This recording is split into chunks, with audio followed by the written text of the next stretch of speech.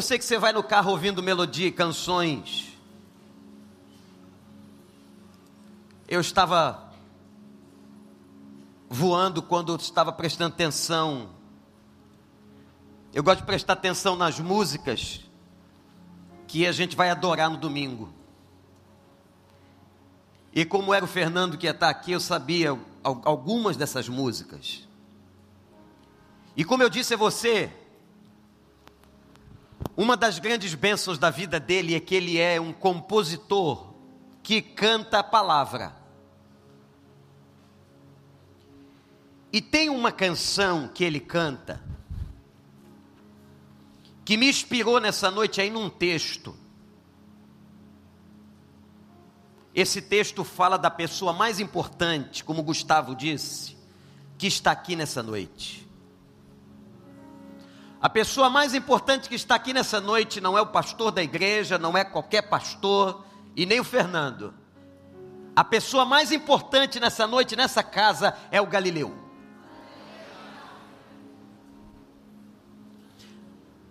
Há dois lugares que marcam a vida de Jesus: a Galileia e Jerusalém. E é sobre isso que eu queria que você pensasse agora comigo. O evangelho original é Marcos. Marcos é o evangelho primário. Depois os outros vieram. No capítulo 1, no versículo de número 9, do evangelho de Marcos, diz que naquela ocasião Jesus veio de Nazaré da Galileia e foi batizado por João no Jordão.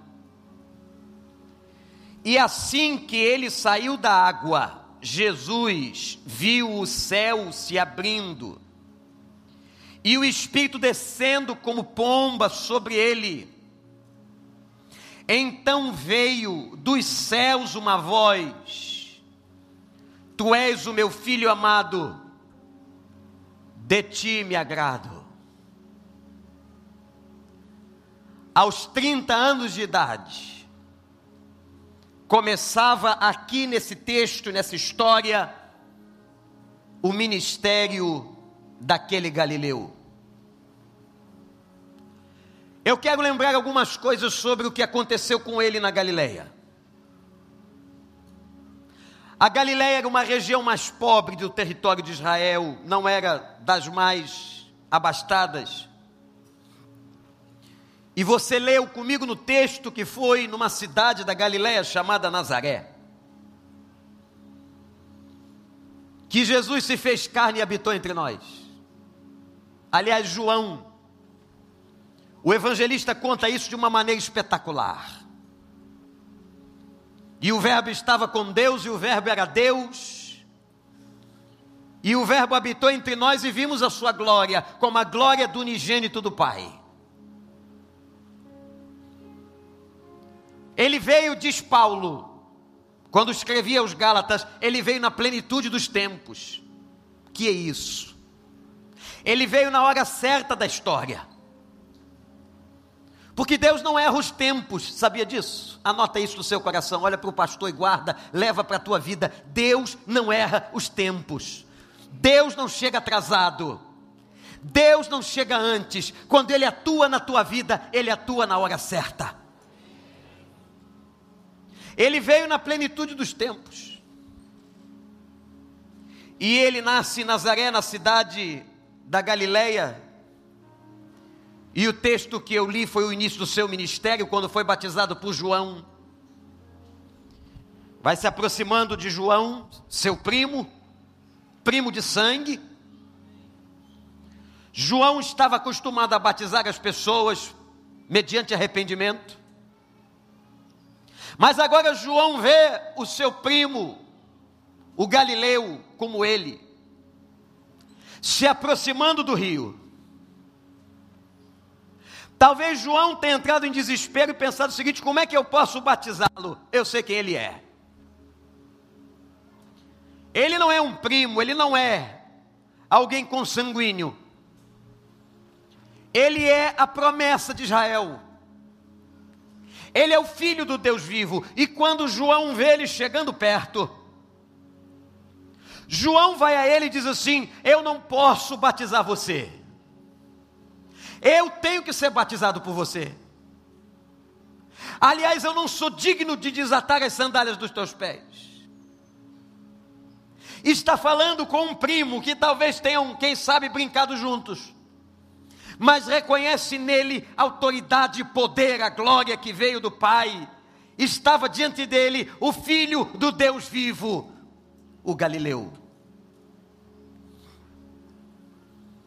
Jesus olha para o seu primo João e diz assim: não, nada disso, João. Eu não estou aqui porque eu cometi pecados, porque ele não cometeu, diz a Bíblia, nenhum pecado. Mas a Bíblia diz que ele se fez pecado por nós. Sabe como é que foi isso? No dia que ele morre, e ele morre por isso, está na natureza humana, está engarrafado no corpo de gente. A Bíblia diz que o pecado de todos nós recai sobre ele. Isaías havia profetizado isso: todos os pecados recaíram sobre ele, o meu, o seu, de toda a humanidade. E naquela hora ele se fez pecado. Mas na hora do seu batismo, ele diz para João: não, eu não vim aqui, João, porque eu cometi qualquer pecado, mas para que se cumpra toda a Escritura. E ele se batiza. E quando ele é imergido, a palavra batismo significa isso, imergido na água, os céus se abrem. Uma manifestação extraordinária do poder de Deus, porque, olha para mim, eu quero que você acredite nisso: quando Jesus está presente, quando Deus age, há uma manifestação extraordinária do poder de Deus. Como nessa noite, você está aqui, Jesus está aqui, o poder de Deus está se manifestando. Nós acabamos de cantar há pouco com ele, com o Fernandinho, dizendo assim: grandes coisas vão acontecer aqui, grandes coisas vão acontecer nesse lugar. Não, já estão acontecendo. Já estão acontecendo, você acredita nisso? As coisas de Deus já estão acontecendo, o Espírito já está falando, o Espírito já está convencendo, o Espírito já está tratando, o Espírito já está libertando, o Espírito já está curando, o Espírito já está perdoando. Deus já está agindo nesse lugar. Aleluia! Os céus se abrem, uma voz que foi de Deus, audível agora, Deus não poupou, e disse: esse é meu filho amado, em quem eu tenho muito prazer. Esse, e dele, a partir dele serão gerados os meus filhos. Ser filho de Deus não é ter apenas ter nascido. Você é criatura quando nasce. Mas ser filho de Deus é quando você é gerado pelo Espírito de Deus. Eu quero fazer uma pergunta a você nessa noite: você foi gerado pelo Espírito de Deus? Você nasceu de novo? Quando ele encontra Nicodemos, um grande professor e mestre, ele diz exatamente sobre isso: Nicodemos, você nasceu da água, você nasceu das pessoas, você nasceu do mundo, mas você tem que nascer lá do Espírito, Nicodemos. É da água e do Espírito. Você nasceu do Espírito. Eu espero que você não tenha vindo aqui apenas ouvir um cantor, um homem de Deus, mas que você tenha vindo aqui ouvir o Galileu. E o Galileu está nesse lugar, porque o Galileu é onipresente. Ele pode estar aqui em qualquer lugar que ele quiser. Ele está passeando entre nós, ele está falando ao teu coração. Há uma palavra para você, há uma palavra de cura, há uma palavra de libertação, há uma palavra de poder. Você não vai sair daqui da mesma forma que você entrou, porque o Galileu está aqui, e onde o Galileu está, as coisas mudam. Mas não foi só batizado na Galileia. Ele chama todo o colegiado apostólico na Galileia. Ele vai chamando os seus discípulos, vai formando o colegiado. Ele chama os pescadores. Ele chama Pedro, chama Tiago, chama João. Foi na Galileia. Na Galileia ele pregou grandes sermões, e eu posso dizer talvez o maior sermão pregado na história, que foi o sermão quando ele sobe no monte chamado das bem-aventuranças, e do capítulo 5 ao capítulo 7 do Evangelho de Mateus, está ali o maior compêndio. Se o restante do Novo Testamento não existisse, Mateus de 5 a 7 seria suficiente para a salvação, para a orientação moral e ética de toda a humanidade. Porque o sermão da montanha, como é chamado, o sermão que foi pregado lá, do lado do mar da Galileia, o lago de Genezaré, naquela montanha, é extraordinário e o mais profundo sermão pregado por Cristo. Na Galileia ele nasceu, o Galileu foi batizado, o Galileu formou os seus discípulos, chamou, o Galileu pregou os seus maiores sermões, o Galileu tomou fama, diz a Bíblia. Foi na Galileia que ele fez grandes milagres. Você pode correr o Novo Testamento nos 4 evangelhos e você verá grandes milagres na Galileia. O Galileu expulsou demônios. O Galileu pregou nas sinagogas dos judeus. O Galileu abençoou um casamento. Foi lá em Caná, na Galileia, numa vila pequena, que convidado para a festa, ele fez milagre, porque Deus faz milagre na casa das pessoas. Você acredita? Deus faz milagre nas casas das pessoas. Ele fez muitos milagres, o Galileu. Ele andou ali, mas um dia, e essa é a segunda parte da minha palavra, ele teve que sair da Galileia, e ele teve que caminhar para Jerusalém. Fernandinho, há uma diferença entre a Galileia e Jerusalém. Jerusalém era a capital dos judeus. Jerusalém era o lugar dos profetas. Jerusalém era o lugar da promessa. A Galileia era tão confortável para o Galileu, ele nasceu lá. Os galileus tinham um sotaque diferente. Na Galileia ele pregou, na Galileia ele curou, na Galileia ele expulsou demônios. Mas o pai disse para que ele descesse para Jerusalém. E agora começa toda a história da sua descida por Jerusalém e para Jerusalém. E quando eu estava lendo a palavra nesse texto e comparando com a composição da música Galileu que o Fernandinho canta, eu vi algo tão interessante. Porque nessa letra maravilhosa, baseada na palavra, em Jerusalém acontecem 4 coisas, anote-as. Primeira coisa que aconteceu com Galileu em Jerusalém foi que ele foi para lá com coragem e amor.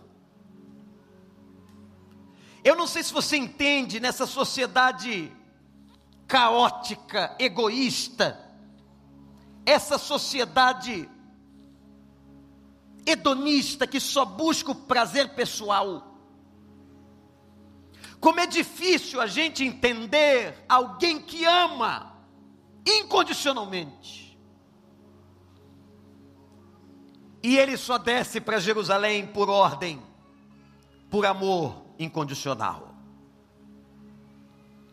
Alguém avisou para ele: não vai não. Lá em Lucas capítulo 13, não vai não. Não vai para Jerusalém, porque lá em Jerusalém, Jesus, Herodes quer matá-lo. Ah, meus irmãos, o Filho do Deus vivo foi desafiado, não podia descer para Jerusalém, porque Satanás sabia o que ia acontecer em Jerusalém. Em Jerusalém, a cabeça de Satanás seria pisada.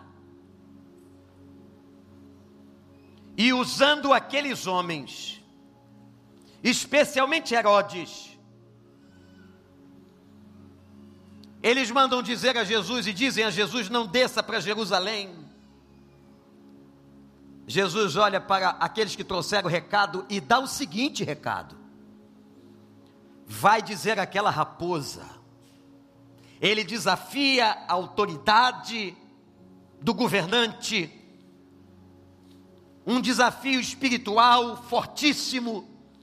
Vai dizer à raposa Herodes, ao sabichão, ao esperto, que eu estou indo, eu estou caminhando, eu vou continuar caminhando hoje, amanhã e depois de amanhã. E eu quero dizer para você que Ele não desistiu, e Ele não desiste da tua vida. Ele continua te abençoando, Ele continua enfrentando as coisas por tua causa, Ele continua pregando, Ele continua falando a você, esmagando a cabeça da serpente sobre a tua vida, hoje, amanhã e depois de amanhã. Repete comigo: hoje, amanhã e depois de amanhã. De novo, igreja: hoje, amanhã e depois de amanhã. De novo: hoje. Louvado seja o nome dele. Diz a raposa que eu vou para Jerusalém. Diz a raposa que eu vou para Jerusalém. E foi. Lucas vai dizer que ele foi. A primeira coisa que vejo nesse gesto de sair da Galileia e ir para Jerusalém é amor. Olha, tem gente que está aqui dentro hoje ou na internet que foi mal amada na vida. Tem gente que está me ouvindo agora, talvez, que não teve amor de mãe, não teve amor de pai. Se frustrou na sua família. E é muito comum que a gente que passa por essas perdas, por essas frustrações, a gente diz o seguinte: ninguém me ama, ninguém me amou. Eu fui rejeitado pelo meu pai, fui rejeitado pela minha mãe. Eu sofri todo tipo de privação. E as consequências dessas privações aparecem no decorrer da vida. Mas eu quero declarar uma coisa a você, que nenhum psicólogo vai dizer para você, que nenhum médico vai dizer para você, que nenhum terapeuta vai dizer para você. Ele sempre te amou. Ele sempre te amou. E Ele sempre te amará. Portanto, se faltou amor para você de um pai, ainda que uma mãe se esqueça de mim, diz a Bíblia, ainda que uma mãe se esqueça do seu filho, ou coisa difícil, quase impossível, uma mãe se esquecer do seu filho, ainda que uma mãe se esqueça do seu filho, eu não me esquecerei de você. Eu amo você. Leva essa palavra de Deus para o teu coração. Eu amo você, eu amo você, eu amo você, eu amo você. Foi por amor que ele desceu para Jerusalém. Segunda coisa que aconteceu em Jerusalém é que o sangue dele foi derramado ali. A música também diz isso, porque é bíblica. E ele derramou seu sangue, foi por amor. O sangue de Jesus derramado tem dois significados. Quando você vê sangue, se nós sairmos daqui e encontrarmos ali fora uma poça de sangue, lá na rua, aquilo vai fazer mal para a gente, porque a gente sabe que é sangue de pessoas, é sangue humano, alguém sofreu. Olhar para sangue, falar de sangue, é falar de dor, é falar de martírio, é falar de agonia, é falar de sofrimento. Quando eu leio na Bíblia que Ele deu o seu sangue, eu vejo sofrimento. Mas há um outro sentido do sangue. Porque para o judeu, e Jesus era judeu, o sangue era vida.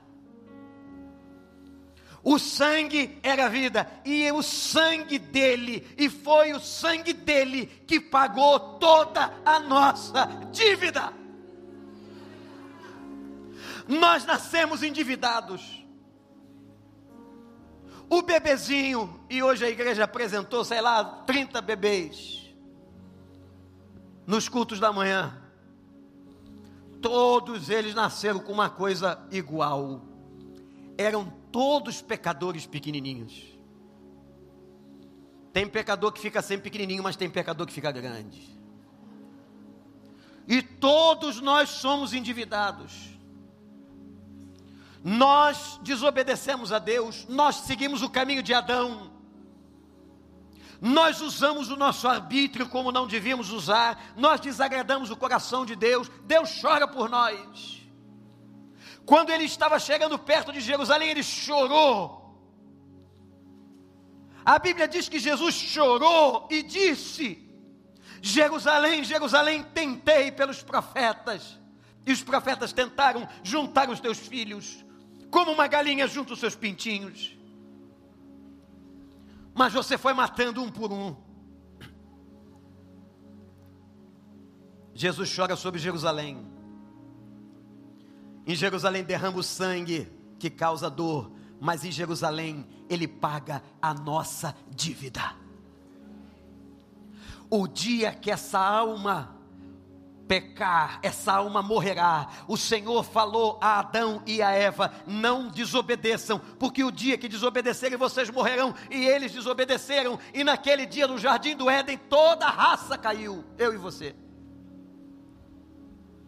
Aí Paulo diz assim: miserável homem que sou, quem me livrará do corpo dessa morte? Nós estamos todos condenados. Tem alguém aqui que acha que é bonzinho? Você acha que é bonzinho? Levanta a tua mão. Graças a Deus, ninguém levantou, ninguém teve essa coragem. Porque nós todos somos separados da glória de Deus. Nós todos fomos para longe. Nós todos desagradamos. Nós todos desobedecemos. Nós todos entristecemos. Nós todos fazemos Deus chorar. E não tinha como pagar a dívida. Mas aí o apóstolo Paulo, na sua revelação, na carta dos Colossenses, capítulo 2, verso 14, diz que ele pagou a nossa dívida, aleluia. E ele rasgou o escrito de culpa, presta atenção. Sabe o que era o escrito de culpa? Na porta da cadeia, do preso, onde o preso estava ali, preso, trancado, era colocado na porta da cadeia o escrito de culpa. O escrito de culpa era um documento romano, aonde se descrevia todos os erros do criminoso. Esse homem que está preso matou, esse homem roubou, esse homem afrontou autoridades, esse homem fez isso, fez aquilo. O escrito de culpa era uma carta, um texto colocado na porta da cadeia. Os tribunais romanos condenavam, julgavam e davam a sentença, às vezes 4, 5, 10, 30 anos de prisão. Mas olha que interessante. Quando acabava o tempo da pena, tem países hoje que a pena não acaba porque é perpétua ou porque é de morte. Infelizmente isso existe. Quando acabava o tempo da pena, um escrivão romano ia até a porta da cadeia e abria a cela. Ele abria a cela, escrevia uma palavra grande no escrito de culpa, naquela carta que ficava na porta, a palavra grega tetelestai. A palavra tetelestai significa está consumado, isto é, pode sair preso, porque você já cumpriu a tua pena, porque você já ficou o tempo que devia ficar dentro da cadeia, agora você cumpriu, tetelestai, está consumado. Aí o apóstolo Paulo diz assim: como que nós íamos pagar a nossa dívida? Como nós íamos agradar a Deus? Qual a obra que nós podíamos fazer para isso? Não, foi o sangue dele. O sangue dele pagou a nossa dívida, quando ele estava na cruz do Calvário, quando ele morreu por nós. E sabe o que ele disse? Tetelestai, tetelestai, tetelestai, louvado seja Deus, tetelestai, tetelestai. Ele diz: está consumado. Ele libertou você da prisão. Fernandinho, quando você começa a cantar aquela música Eu Sou Livre, eu me lembro do trabalho quando a gente, aqui no Rio de Janeiro, ajudou a Junta de Missões Nacionais a fundar a Cracolândia. E vinha aquele coral de gente que tinha sido drogada, lutando contra as drogas, o crack, e vinha para cá aqueles homens, eles cantavam de uma maneira, cantavam diferente. Sabe o que eles cantavam? Essa música. E eles gritavam. Ninguém estava preocupado se era tenor, se era baixo, se era contralto. Eles gritavam, eu sou livre, eu sou livre. Sabe por que eles estavam gritando isso? Porque um dia Jesus escreveu, tetelestai, eu paguei teu preço, eu cumpri as coisas, eu perdoei os teus pecados, tetelestai. Você cometeu pecados, você cometeu erros na tua vida, meu amigo. Você cometeu erros na tua vida, minha amiga. Não importa quais sejam, mas se você vai arrependido aos pés do Pai hoje, e você pedir perdão a Jesus, Ele vai escrever, como Ele já escreveu, na porta do teu coração, tetelestai, está consumado, você está livre. Quem está livre aqui, glorifica o nome de Deus.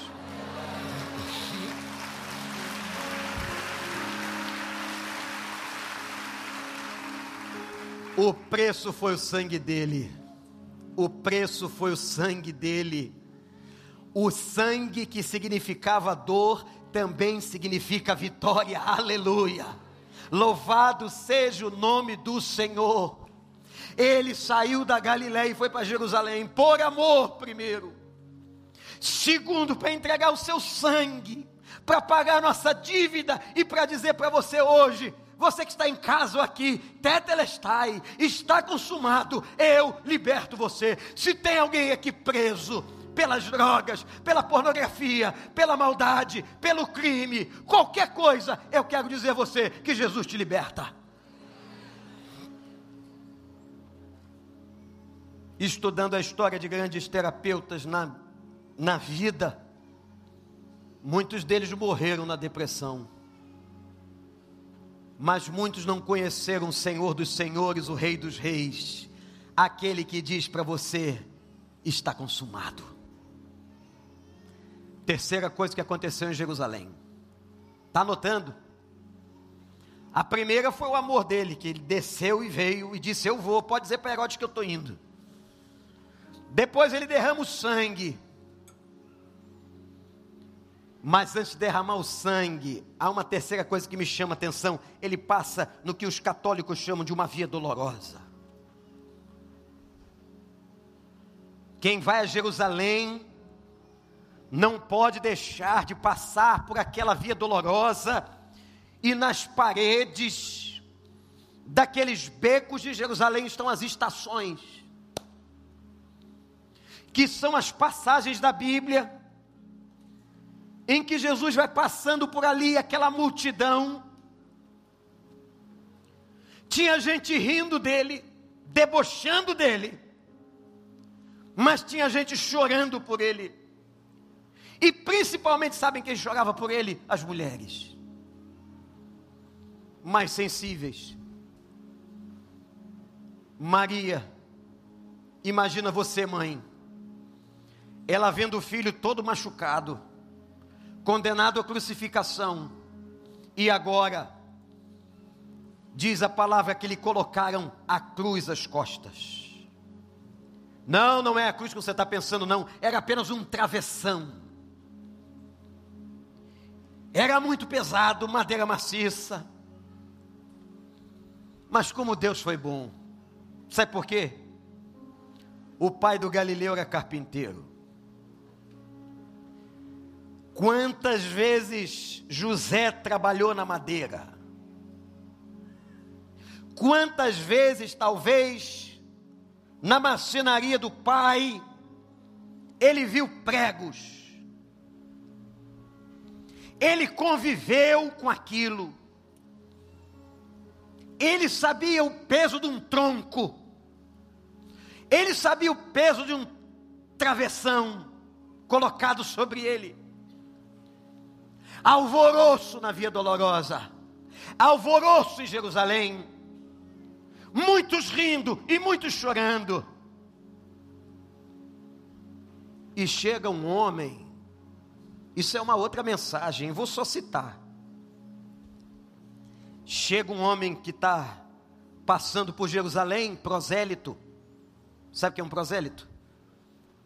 Era um cara convertido ao judaísmo. Veio lá da África. Vem de Níger, diz a Bíblia. Sabe por quê? Era negro. E ele chega e vê a cidade em rebuliço na sexta-feira. Ele chegou para a Páscoa de domingo. Ele era prosélito, ele ia celebrar a Páscoa, ele ia celebrar a libertação de Israel do Egito. Ele vê a confusão. E quando ele vê a confusão, ele se aproxima da confusão. Ele era forte. Como fortes são os negros africanos. Deus os fez robustos. E ele se aproximou, e diz a Bíblia que naquela hora, que aquele negro níger chamado Simão, se aproxima, Jesus, na sua humanidade, cai no chão de cansado. Quando ele cai no chão de cansado, os guardas pegam o travessão, pegam aquele negro forte que estava olhando, puxam e colocam o travessão nas costas de Simão. Simão levou a cruz. E aquilo mudou a sua vida.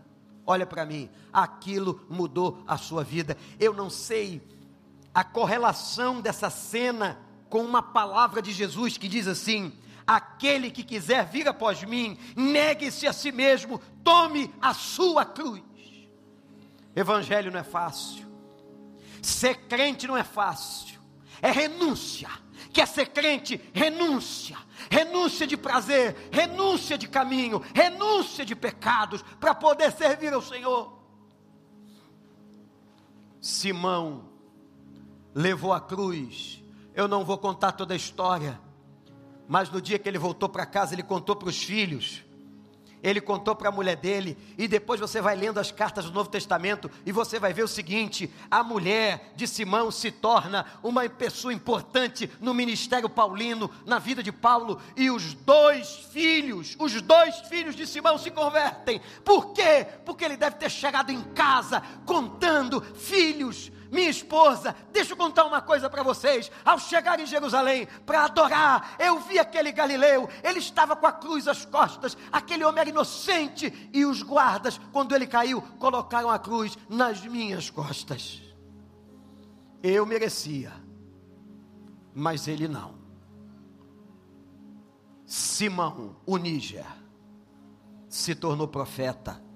Leia o Novo Testamento. Isso aconteceu na Via Dolorosa. Isso aconteceu naquele momento em que ele caminhava, em que ele sofria, aonde ele estava sofrendo, cansado e sangrando, Deus estava salvando. Aleluia. E eu quero dizer a você que o Espírito Santo que passa entre nós hoje está salvando gente aqui.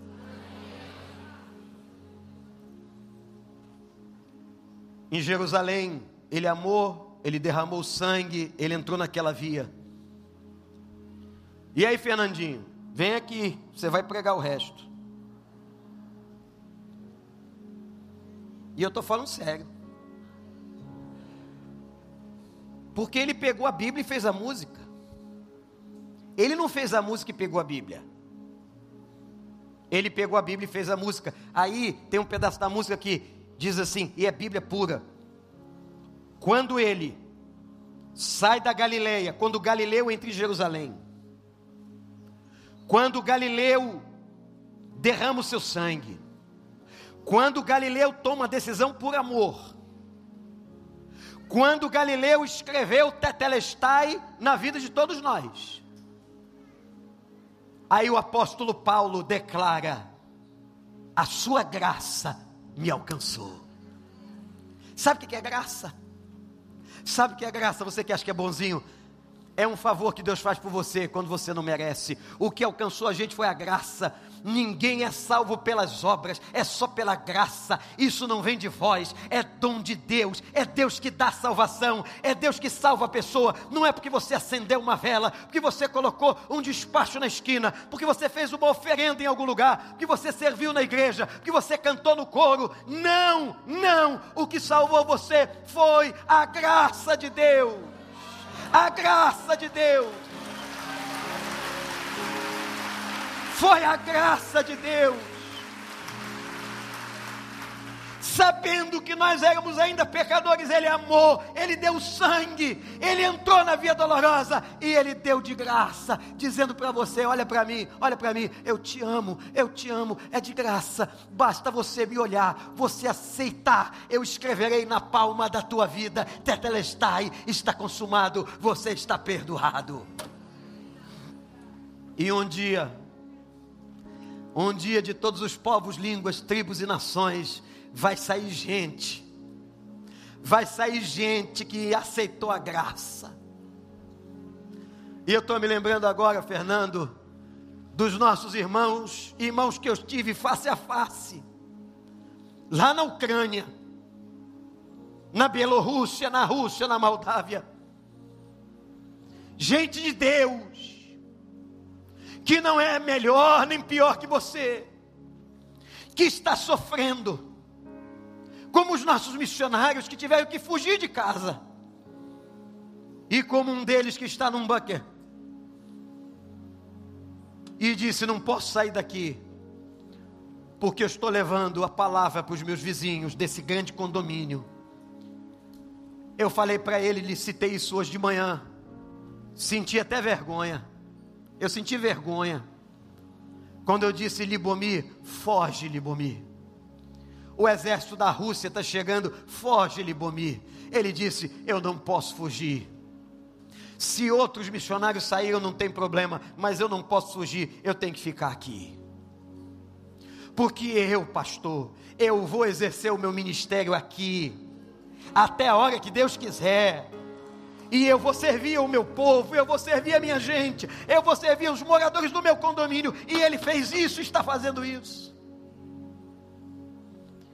Ele é escalado para fazer ronda com uma faquinha. Mas não é a faquinha que o guarda, é o Senhor dos Exércitos. E ele está pregando. E eu senti vergonha. Porque só Deus sabe onde cada um tem que estar. Não sou eu nem você, mas por amor a Ele, aquela gente. Eu falei: sai daí. Ele disse: eu não vou sair daqui. Pegou sua esposa Natasha, pegou os seus 2 meninos que eu vi muito pequeno, e colocou num trem e mandou para o norte. Eu fico imaginando a cena, como no outro dia apareceu a cena de um pai colocando uma criança dentro do trem. E o pai a menina colocou as mãozinhas na janela do trem. E o pai veio e colocou as mãozinhas no mesmo lugar. E ele sabia que podia nunca mais ver a sua filha. O Liubomir mandou um vídeo, quando eles iam entrar no bunker, dos filhos e da esposa arrumando as coisas para ir para dentro do abrigo. E o Máximos, o filhinho mais velho, pegou uma mochila da escola e disse assim: pai, nós não podemos deixar de levar isso aqui. E mostrou a Bíblia para o pai. E foi a primeira coisa que entrou na mochila. Eu tenho o vídeo do Libomir mostrando o filho colocando ali dentro. E a filhinha do Anatoly, chamada Zlata, num outro missionário nosso que está agora na Alemanha, Deus faz uma coisa com um e Deus faz outra coisa com o outro, porque Deus é Senhor da vida de cada um. Ela foi e disse: pai, vamos orar. Você vai orar por quê, minha filha? Eu vou orar pelo senhor Putin, para que Deus coloque amor no coração dele. Um dia, não importa se brancos ou negros da Nigéria, não importa se serão pobres ou ricos, se serão da Ucrânia, da Bielorrússia, do Brasil, dos Estados Unidos ou da Europa, temos irmãos europeus, mas sairá gente de todos os povos, tribos, línguas e nações, e nós nos assentaremos com Ele. Ele celebrará uma ceia com a gente, e Ele vai repetir, tetelestai, está consumado, eu libertei vocês. E quem fez isso? Foi o Galileu. Por amor, ele deu seu sangue. Por amor, ele deixou a Galileia. Por amor, ele entrou em Jerusalém. Por amor, ele foi para a cruz. Por amor, ele encontrou aquele homem chamado Simão. Por amor. E o Fernandinho canta: diante de tudo isso, nos rendemos ao seu amor. Você se rende a esse amor? Quem que está aqui ou na internet que pode se render a esse amor? Mas o extraordinário, Fernando, vem para cá, puxa o microfone, é que ele pega o texto de Filipenses capítulo 2 e termina a música, aí ele mata. Você acabou com a gente, porque você pegou Filipenses 2 de 6 a 11 e começou a dizer dentro da música, é Paulo escrevendo da prisão aos filipenses e dizendo quem era o Galileu. Quem era o Galileu? Quem era o Galileu?